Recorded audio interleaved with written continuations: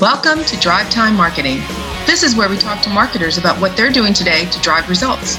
Drive Time Marketing is sponsored by M Partners. All the tools, resources, and flexibility of a big agency, all the attention and creativity of a boutique shop. Hello, everyone, and welcome to Drive Time Marketing. Tips, tricks, and tools to bring your marketing to new and great destinations. I'm Julia Carcamo, and joining me today is an old friend, a former coworker, a former vendor, a former client, and they're all one person, Danny Bourgeois. Yeah, Good morning, Danny. Hey, good morning. Thanks for having me. Hey, where are you calling from today? You always seem to be on the road. Today, I'm at the home office in Marietta, Georgia, and I'll be back on the road again for the next 7 of 10 weeks. Wow. That's quite a schedule. I'm sorry. No, what were you going to say? I was going to say, but I figure after this many years of us working together with all those roles, that it really is just a good partnership role that's worked well for us. So thanks for having me. Well, in all full disclosure, we have gotten into some knockdown dragouts, but I think that's what makes our relationship so long lasting. I don't know anybody who's successful in marketing that just skips through every day. Those people tend to be in sales, not marketing. So I mentioned in the introduction, we've known each other for far too many years to count at this point. But tell us a little about what you're doing these days. Well, luckily for me, I've seen 7 years in the endurance event marketing space with the Louisiana Marathon. And in the last year, we rolled out another event called the Mississippi Gulf Coast Marathon.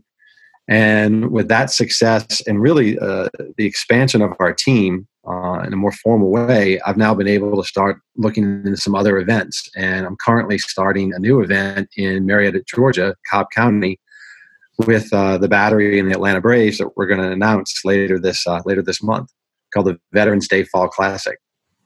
I guess you announced it just now, right? Well, this is going to air later in the month, so maybe we won't steal your thunder. Well, teasing it here and letting people know about it is one thing, but really opening up registration and driving runners to register is what I consider a full announcement. So, okay. So you said you're working in the endurance sports marketing. What is that? Well, I'd love to say the short answer is perspiration over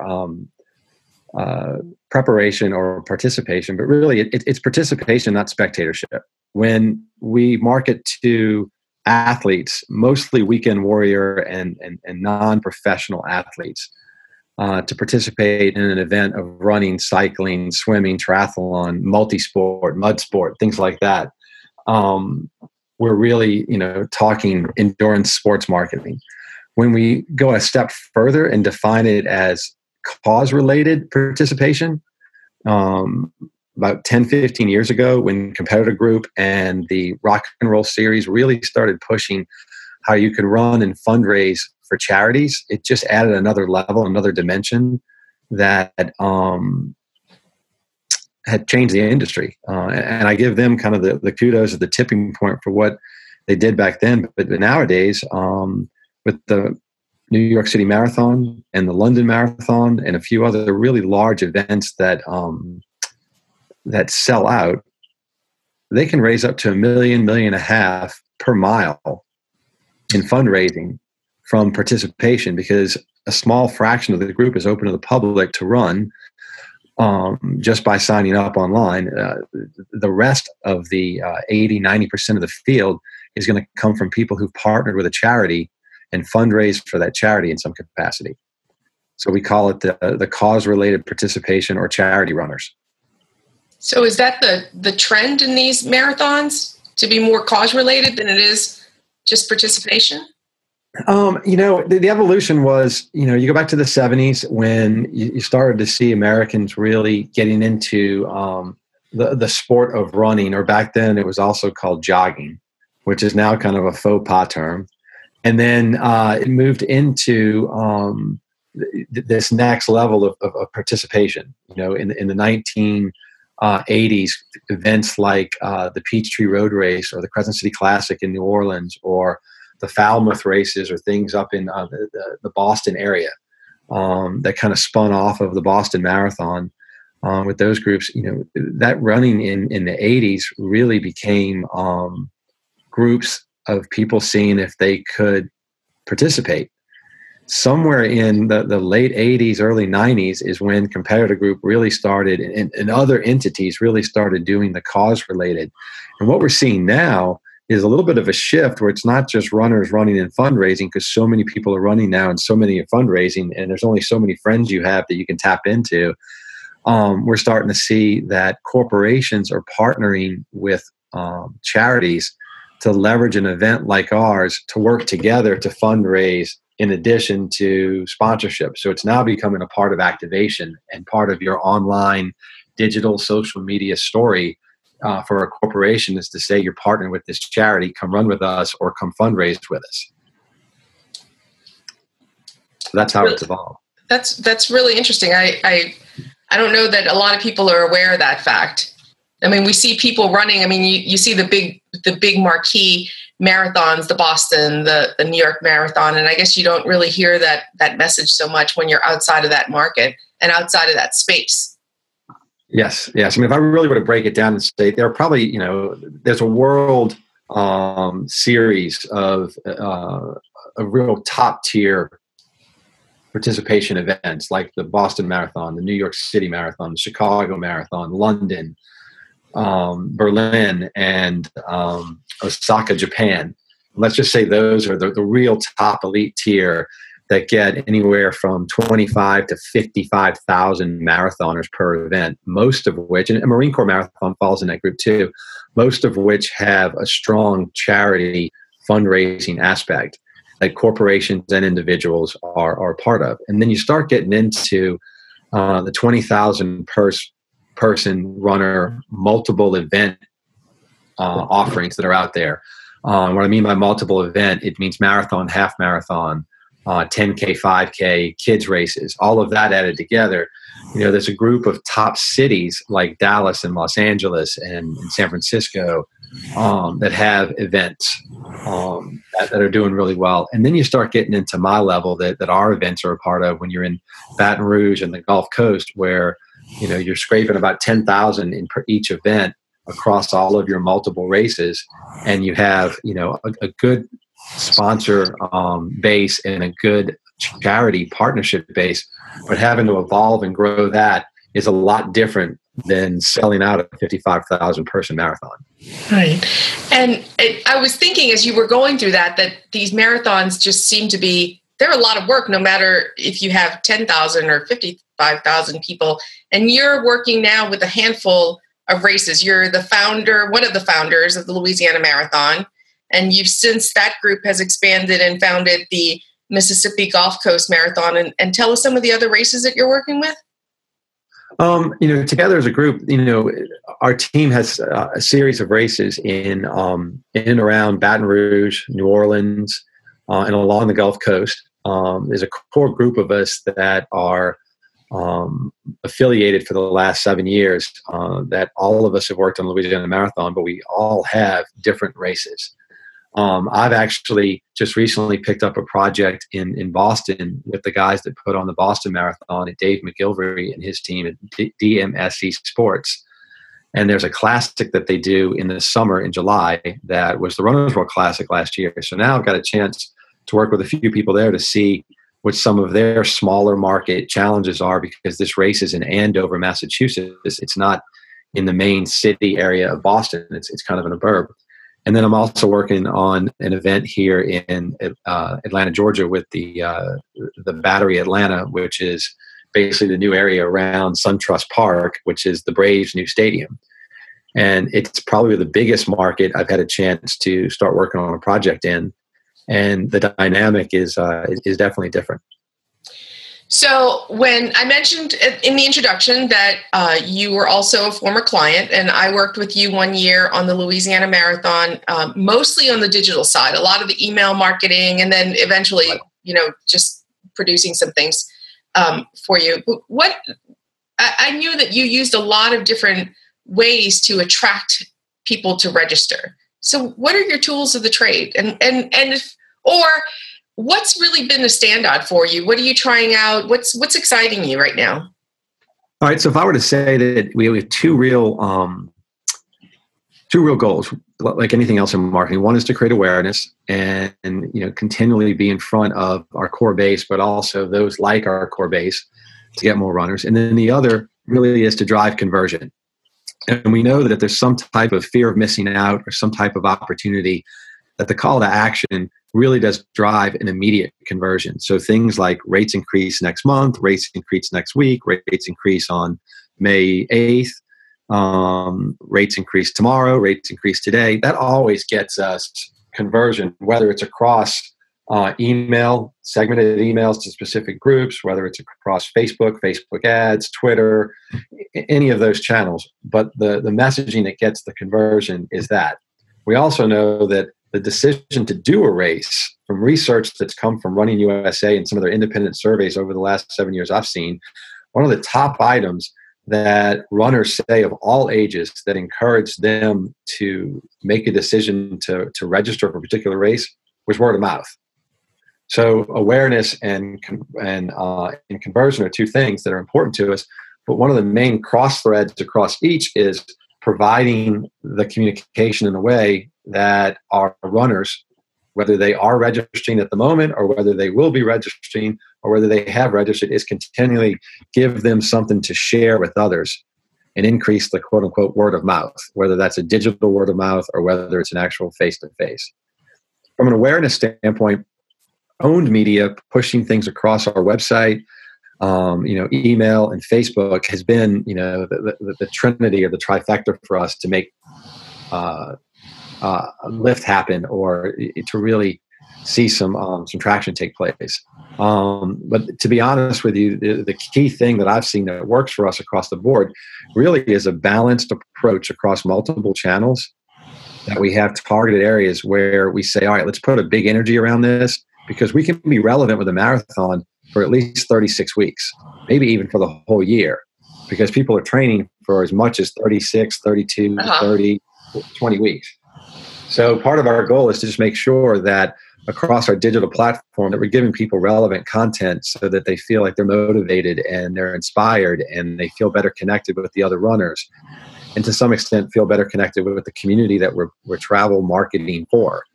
Whether it's Baton Rouge or the state of Louisiana, or whether it's Gulfport or Biloxi or the whole Gulf Coast in Mississippi, we want to make sure that we're giving good stories and good content for people to share. It always comes down to content, doesn't it? It really does. It comes down to content and connections, and it comes down to cultivating and curating that content and those connections. So that's nothing new for us. It's just what's new is finding new and relevant things. That's the interesting thing each year. So tell me about the market. So my assumption initially when I started working with you, and I think that the greater assumption is that when you're talking about endurance events, marathons specifically, you're talking about these tough triathlete, tough mudder kind of folks. Who's actually running in these marathon events? From a marathon and what we've seen over the years, the slight adjustment by a couple of percentage, when you really say who are the most active marathoners, it's men 35 to 44 by about, 60, 40%. You really look at the half marathon runner and where the majority of the growth in the race space has been, where there's a larger ticket item to sell, which is the half marathon. And that's going from 59, 58% women who are ages 25 to 54. It's now grown up to 63, 64% for the half marathon. And whether they're married or single or divorced, whether they're in a household income of 75,000 or up to 200 and something thousand, they have a similar connection to the sport as it's a personal challenge. It's a cause they run for. It's support for a friend, but it's also a social thing. Whereas most of the men will travel run for the half or for the full, and they travel by themselves and meet someone up. They may share a room, but they'll have a different schedule of things they do the whole weekend. But the women, they'll book suites. They'll travel in small groups of 4, 6, 8 people, and they'll make an event out of the half marathon distance so that when they recover, they can do other things in the town that they're in before and after the race. That's right. So the Louisiana Marathon is entering its 7th year. Is that correct? Yes, it is. We started, really planning and getting into things in 2010, but we featured the first event in 2012. All right. So now when you look back on that race, because that's the one that you've been working with the longest, that's matured, and that you've learned from in order to expand to other races, what's the biggest aha that you've discovered over these 7 years? Especially as you look back now to the beginning, what's the thing you didn't expect? The biggest thing I didn't expect was how one simple act of running, or even the simple act of producing a running event, that the perspective that people have of what you're offering, it really isn't what you say or how you say it. It's what they hear. And you need to listen, and you need to really get into the space of some of your core runners and who they represent, and really understand what they're hearing about your event. In the beginning, I remember we were using a lot of terms like health and fitness and wellness, and even connecting with our corporate partners and our sponsors. Nobody could really say, there's a woman and a gentleman who are fitness people. Nobody walks around using the term fitness and then really impacts the business. They walk around and say, I run, or I am a runner.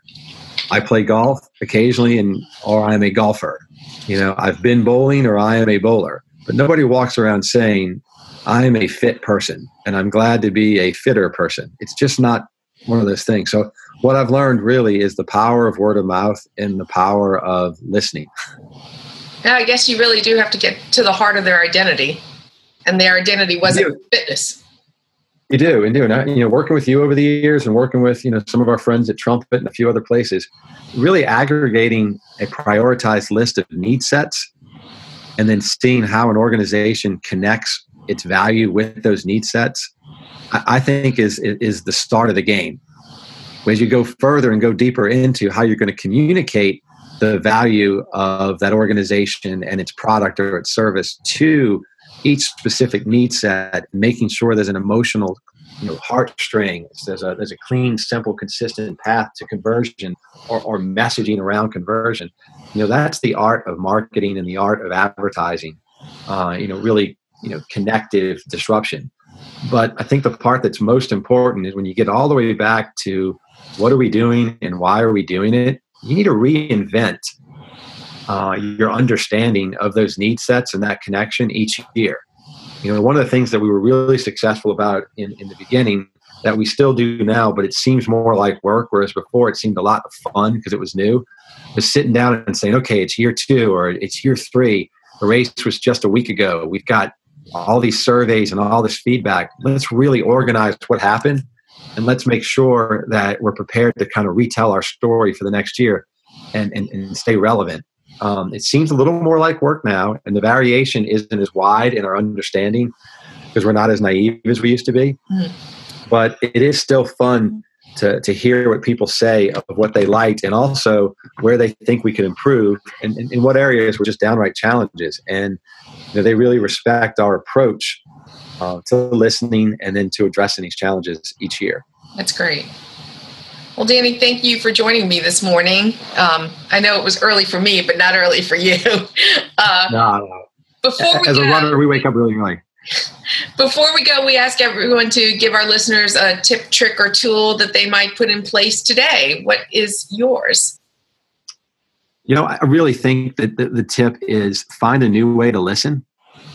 Find a new entity or a new group of people that match what you're trying to push or to sell or to solve. Mm-hmm. And I think, honestly, find a new way to hear what they're saying in their way, and then see how it translates across from your story to your channels to your ongoing engagement. Right. So know your audience and then figure out how to operationalize that across the whole culture and industry. Yeah. I mean, really know them from like really go out there and try to find a new way to listen. Each year I think that or each month you could even find a new way to connect with a different aspect of your target audience, and it keeps it new and keeps it fresh. Great. So lastly, where can our listeners find you? How can they get in touch with you? For me personally, I'm on Facebook at facebook.com, danny.bourgeois. From my Twitter and LinkedIn and all those other channels, I'm very active with the races. So if you ping any of the races we've talked about today, that's really the best way to see what I'm doing and how my team and I are doing it. I am getting more active and have been a proud member of LinkedIn for years. So there's always some good business sides of me there. Well, thank you for listening, everyone. And thank you for joining us, Danny, again. We'll have links to Danny and how you can get in touch with them and all the races in our show notes at www.jcarcamo.associates.com/drivetime-marketing. Thank you for joining us on Drive Time Marketing. To leave us a review, visit our website at jcarcamoassociates.com/drivetime-marketing.